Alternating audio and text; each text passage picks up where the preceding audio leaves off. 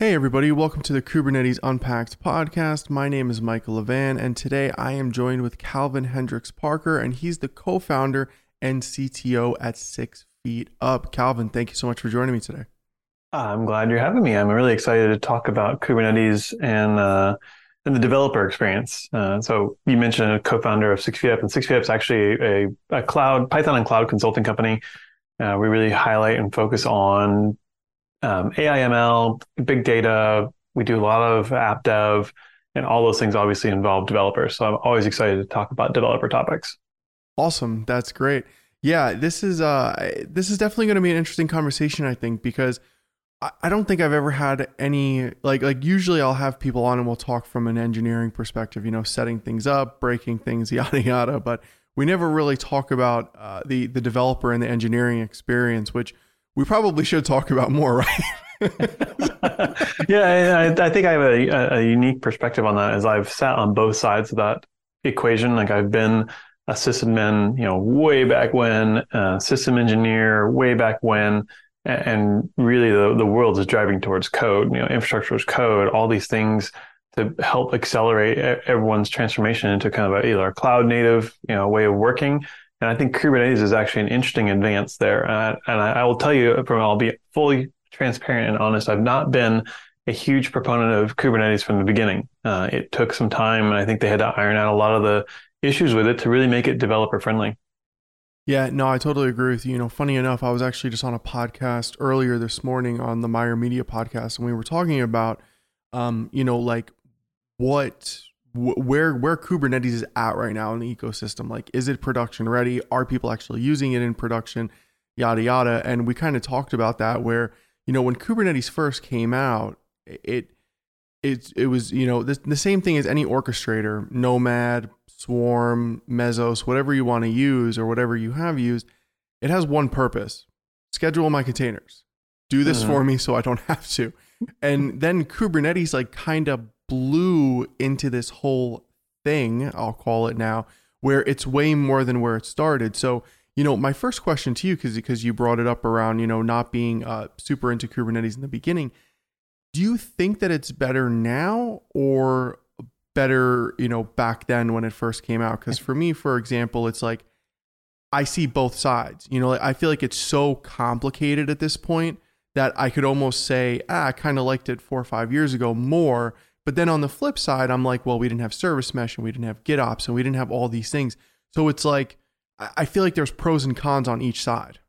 Yeah, and I'll almost flip that around back at you is that I thought Kubernetes was overly complicated to start with because it didn't have a good developer story or set of tooling to aid in what we really care about, which is delivering code, delivering a container full of some value for the end customer. So I think that the latest, the state of the art right now is we've got a great set of tooling in the ecosystem. Now, you have to be careful which ones you choose. Not all of them are, continuing to maintain. Some of them were people's little passion projects here and there, but there are a few tools that are really standing out. And you mentioned GitOps, like Argo, or Argo CD and Flux CD are really amazing tools that are changing that equation especially for us as developers, making it way more friendly for us to interoperate in this Kubernetes world. And other tools such as, well, if you were a developer in the early days and you were using like Docker Compose locally, it was nice, but it was slow. I think that's what actually inhibited a lot of developers from adopting Kubernetes early on, at least for local development. And I think that has changed now because you've got tools like Scaffold and a couple others that rapidly speed up the local development process so that local development and then deployment into like a sandbox or a staging or a production environment start looking a lot more similar. Locally, I get to use all my great tools for debugging, all my tool chain for producing that code while still using the same, maybe manifest and structure that will be deployed into the target environment. Yeah, no, that makes sense. I definitely agree with you there. And I will echo what you said regarding the tools. I always bring this up where there's over 1,300 tools in the CNCF landscape. You can't use them all. You're never going to try them all. They're all not going to be production ready. So it's like, it's difficult because again, going back, in the beginning, Kubernetes had one job. I remember I started using Kubernetes in 2016, 2017. I kind of got lucky to work at a startup that wanted to just, use the latest and greatest thing because it was new and it was a small company and they could do that versus trying to migrate off of it. So I was deploying Kubernetes, a year or two after it came out, after it was actually just in the wild for the first time. And I think about that now and, I'll always remember just there was a massive amount of homegrown solutions that we had to come up with, to the point where, one solution that I built out just because the tools weren't available for it yet, it was Kubernetes combined with a bunch of Python scripts that I wrote, combined with running everything via Ansible Tower. It was a big homegrown solution. And now we don't have to do those things because we have GitOps to take care of that for us. So pretty much what we were doing was we were trying to build a GitOps-like style system. And right. Picture being a developer in that. Right. In that mix. Exactly. Yeah. So, it worked, but then now I'm so grateful that I don't have to do that for my customers currently because, outside of creating content and doing live training, I also have a lot of customers that I work with from a consulting perspective where I'm implementing Kubernetes in their environments. And I am so happy that I don't have to do that anymore because not only would it take a lot more time, but I would probably have to charge a heck of a lot more and nobody would like that. So, where we're at right now makes things way easier. But then, and I'm sure you hear this all the time as well, because you're in the same space I am from a consulting perspective. I hear the same thing every day. This, what tool do I use? How do I figure out which tool to use? Is GitOps the right approach? Is CI/CD a better approach? Which direction do I go in? There are so many tools in this ecosystem right now. I have no idea what to choose. And these are questions that I just hear from clients literally every single day. Yeah, and it's true. You have to kind of go pick out. I hate to use the word best of breed, but there are at least active open source projects or even active commercial projects where you're going to get a lot of value and there's a great community and it's vibrant and there's lots going on. You don't want to. You would not want to send your developers into a world where they are less enabled or have less tooling and power than they had before. Like we want to always make sure we're optimizing and enhancing that experience at every step we get. Right. Yeah, no, totally. And that's kind of where the whole developer experience kind of comes into play, right? And then there's also, I think, the flip side of it when we're thinking about it from a platform engineering perspective, we're thinking about building developer tools for them to use these platforms better, right? Or more efficiently, whatever you like to call it. Because that's the whole idea. Well, in my opinion, I know titles are titles and everybody has their own opinion, but in my opinion, platform engineering has a specific purpose and it's to make the developers' lives easier. It is like literally the developers are your customer. You want to give the developers a button or a location to go to do a thing.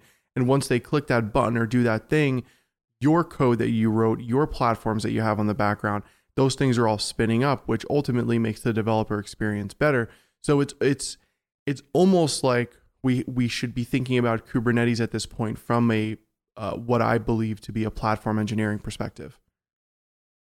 I agree. And actually, the size we're at, we don't have a platform engineering team specifically, but we do have a whole group of tech leads that are doing a lot of work in that area to maintain that either kind of base project or base set of tools that we deploy with every project we're doing for our customers. And what's nice is that because of Kubernetes, some of these tooling are actually converging on a standard set of things, like for like I mentioned, Scaffold already, or using just Kubernetes in general to be able to have a Redis running locally and a Postgres running locally and all the bits and pieces that would actually run in production. Having those locally allows you to suss out some edge cases before they ever reach the sandbox or testing environment. I think some teams may have platform engineering and they might be maybe doing too much to isolate the developers from those various production and their sandbox environments. And I think they might be doing a disservice. I think that there's bugs that can be found earlier in the process if the developers are fully enabled to run this platform. And that's another nice thing with the latest versions like Kubernetes and either Docker Desktop. And this has been available for a while, but I think just less capable is running remote stacks and development on some either cloud provider or a desktop server underneath your desk somewhere, where you're actually doing remote debugging and development, but it feels like you are live on your local laptop. You get the same benefits and speed of your IDE and your debugger and your tooling, but you get the computational horsepower of a cloud provider with multiple nodes behind it. Yeah, something that you said in there, obviously everything that you said was very good, but one thing that stood out to me was you mentioned the whole idea of like platform teams shouldn't take away certain environments and put segregation and stuff like that for developers. And I got to tell you, because I've done a lot of different stuff in my career. Like I started out in systems administration and virtualization and hardware management and stuff. And then like I moved into software development later on in my career. And then I met somewhere in the middle of where, I'll call it an SRE because that's what we called it. That's still what it's called. But, now there's all these other titles. But like when you think about platform engineering, when you think about DevOps and stuff like that, like it just used to be SRE. Like that's what we were. We were SREs. Yeah. And now there's all these different things, right? But when I used to build environments, I hated the conversations where we would bring up like, okay, so we don't give developers access to production. Okay, so we don't give them access to this and access to that and yada yada. Like I never understood it because it always felt like gatekeeping to me. And with gatekeeping always comes arguments, harder problems to solve without the full team. And obviously, of course, egos get involved at that point as well. And, I never understood it. When I think about platform engineering and SRE, I think about I'm building internal tools to make developers' lives easier. I'm giving them a button versus them having to deploy a bunch of YAML and a bunch of Terraform and spin up environments and do auto scaling, yada, yada. Like I'm taking care of that for them in code. They're just worried about, hey, I need something to come up so I can test my code. Can you give me a button for that? So, and to me, that's never supposed to be like, yeah, we'll give you a button for it and you can only touch this environment. Sorry, you can't touch staging or UAT or production or QA. I don't know. It never resonated with me to put those gates on. Right. I mean, I think we really need to be here to empower those folks to produce great code, which really is the ultimate value, like what they're producing. And more and more of these systems, like especially if it's not just monoliths anymore, you may be dealing with a distributed a distributed system where you've got services running across lots of different pods and lots of different containers.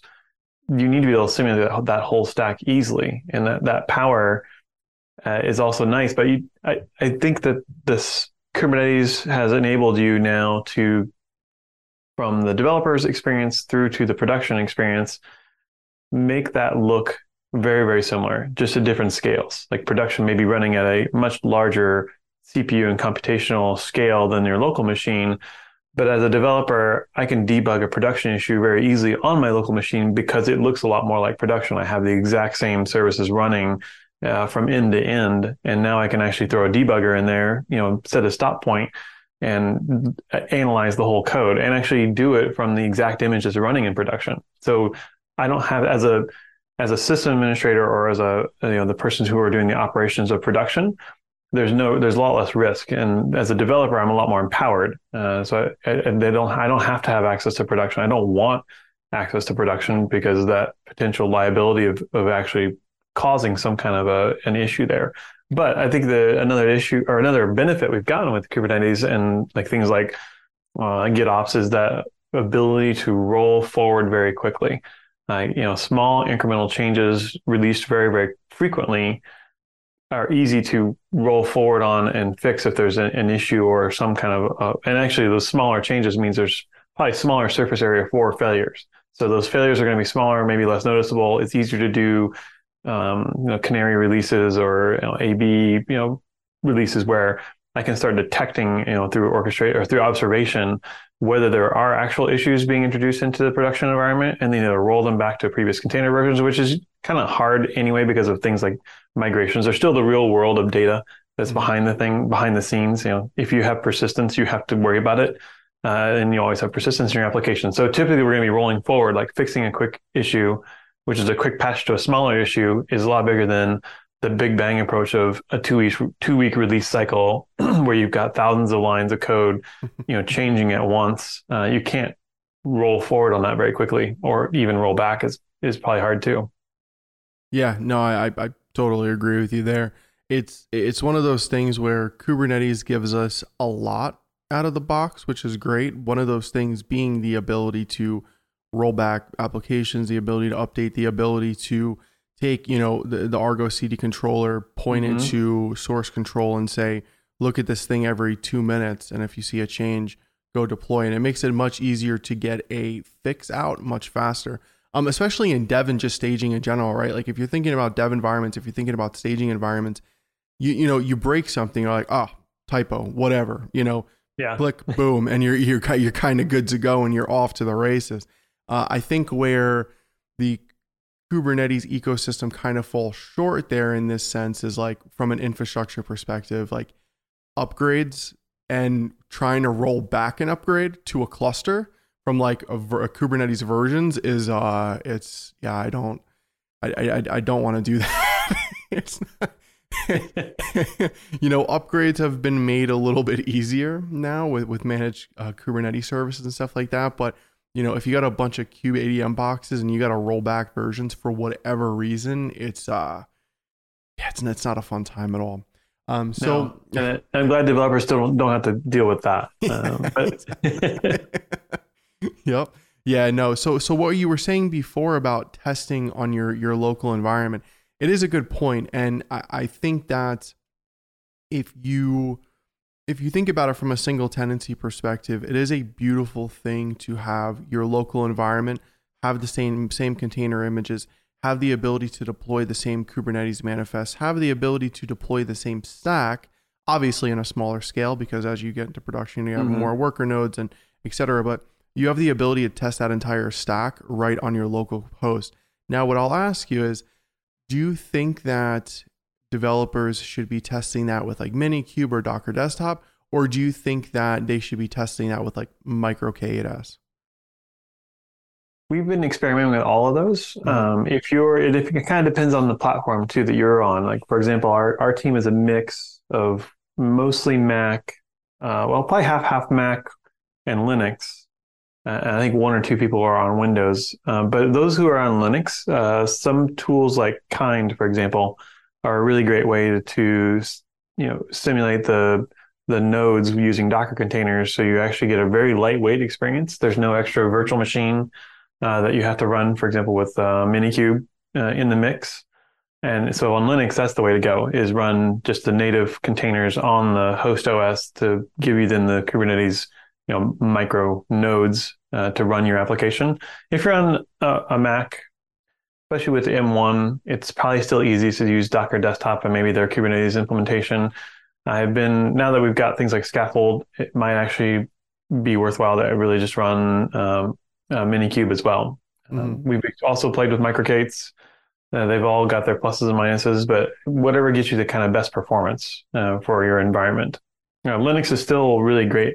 It's probably one of the better environments to be on because you're already running a Linux kernel. You're already running on typically the architecture you're going to deploy to if you're running an Intel one. But when you start getting into Intel containers on ARM Macs, luckily ARM Macs are very, very fast. And that's what I run. I'm running a MacBook Pro M1 Max, and it doesn't even break a sweat. Which is really nice. And that's not the case. I mean, like I said, just about 4 years ago, I wouldn't even try it. It was just too much overhead running the virtual machine and just the hardware limitations. The fact that Docker, if you were bind mounting, for example, into a Docker Compose, the I/O that was happening there was just taking your machine to its knees. You were losing so much performance that it was actually impeding development. And so I think a lot of people were hesitant to switch completely into container first development on their local computers. Right. Yeah, I would say my biggest gripe, and this is my fault, I should know better. But being just on autopilot sometimes, sometimes I'll build container images on my Mac. I have an M1 Mac as well, and I'll push it up into Docker Hub and I'll try to deploy it somewhere. And I'm like, oh, why isn't this working? And I'm like, oh, right, because I'm on an ARM device. So then I have to whip out my Windows laptop and redo it. And you know what I mean? So that's that. And that's, you know, that's an architecture decision, and I can't complain about it because there's nothing anybody can do, but I'm still complaining about it anyways because it's kind of a pain in the butt sometimes. Yeah, and we really have embraced CI for that, like CI pipelines for building those images so that I can run locally with an image that I may have a Docker file where I've got some build args in that Docker file that gives me additional tooling when I'm working locally. And then when I commit the code and the CI pipeline runs in the production land, you know, it runs against whatever architectures I've defined for that CI pipeline. And it also doesn't build in my debug tools. So I really like to have a rich development environment locally, you know, having PyDevD available. I'm a Python developer, so I can do remote dev and actually attach my debugger, having, you know, some command line utilities, things that are in the container itself so I can shell into the container. I don't want any of those things present in production. Because they just risk it's a security, you know, vulnerability surface area that I don't want to have that liability. So the CI pipelines building these very bare, you know, multi-staged builds allows me to, you know, have that same multi-stage build locally, but actually then incorporate my development tools with a build time flag saying, yeah, this is a devel instance, and now I've got, you know, Postgres command line tools in the same image with the application, where I would not want those things in that production image. Yeah, that makes sense. So you mentioned your consulting company. You primarily focus on Kubernetes and Python. I'm curious, just out of curiosity, what kind of brought those two things together for you to focus on? You know, because I'm curious, like why it wasn't Kubernetes and Go, for example. Oh, well, I have a long history with Python. Okay. I started using Python in the year 2000.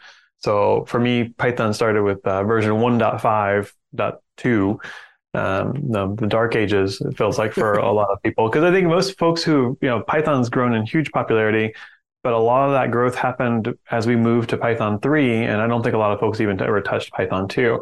So that my history just goes way back in building, you know, web applications, content management systems, things like that with Python. And I really wanted to build a company where I could really enjoy what I'm doing every day. And Python was like on my critical path. And so that's why I chose Python a long time ago. And luckily, like its popularity caught up and surpassed any expectation I ever had for what that would be like. Because Python is just a great language for solving a multitude of problems. It's not a one-trick pony. It really has great legs when it comes to solving, you know, data problems or orchestration problems or building a web application. It's always nice to have that flexibility with Python.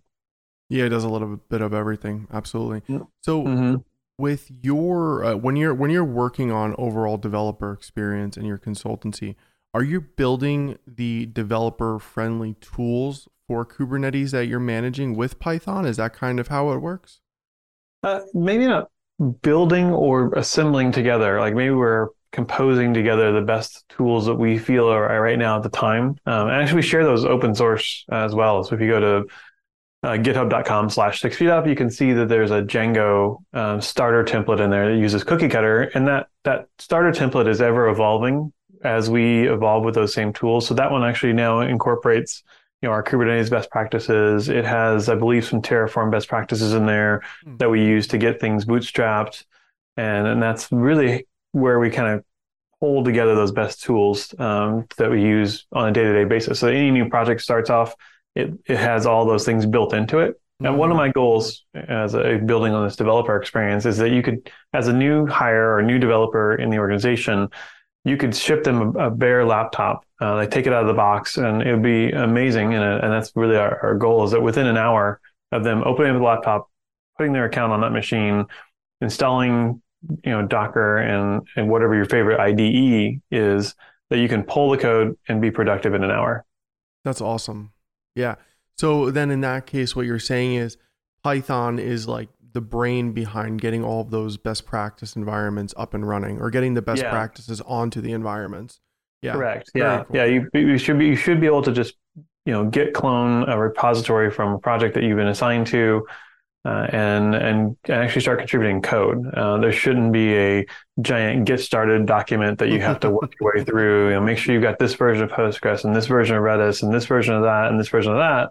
Oh, and then maybe you actually might get the code running. Oh, and you're able to run a test. So how do you get that framework all installed and working? How do you get the drivers for, database, system installed and working?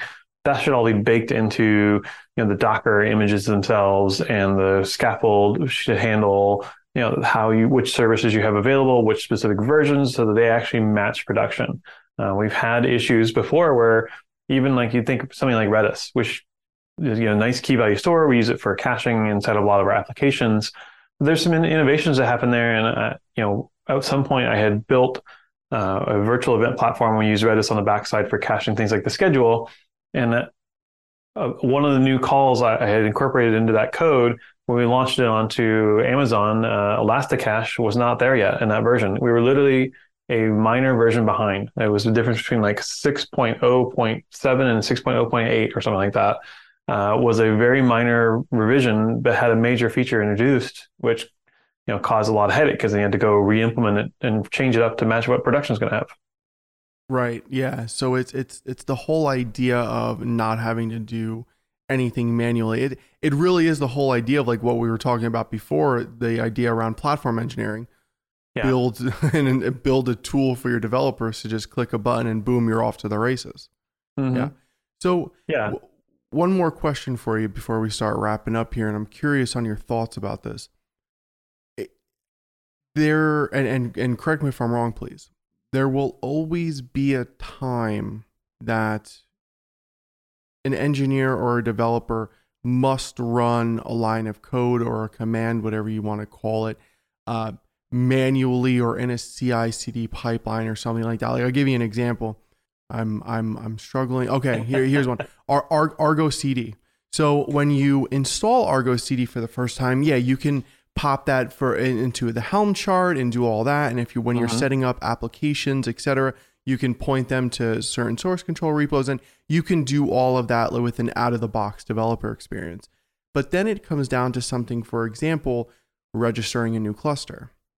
So you can use the command to register a new cluster, but you have to have the cluster name, and you have to be logged into the terminal via Argo CD login, I think the command is, and then you have to put in the username and the password.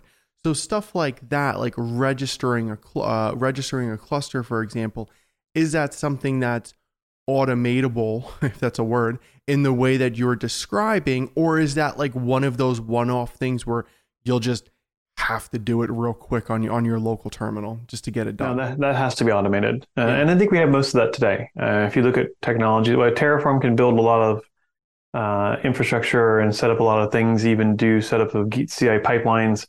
I think in the Kubernetes world, folks should really look at Crossplane. It solves a lot of those bootstrapping problems. You literally like Helm install a Crossplane locally, and then you use that to build out your infrastructure into whatever cloud provider you want to deploy your Kubernetes cluster to. It can actually deploy infrastructure much in the way that Terraform can, but now you're doing it in a way that looks very familiar to the developers. You're using YAML manifests as opposed to HashiCorp configuration files. So if you want to kind of stay and play in something that feels familiar, there are absolutely people doing that today. Got it. Okay. So essentially what you're saying is if you want to, for example, not have to go through and I know it's a short time, but it does add up after a while. So if you don't want to go through the need to have to open up your terminal, type, Argo CD login, Argo CD register cluster, here's the cluster name. Okay, now I'm done. That was only 20 seconds. But imagine if I have 10 clusters, 20 clusters, or if I just don't want to have to do it manually, what you're saying is look into something like Crossplane.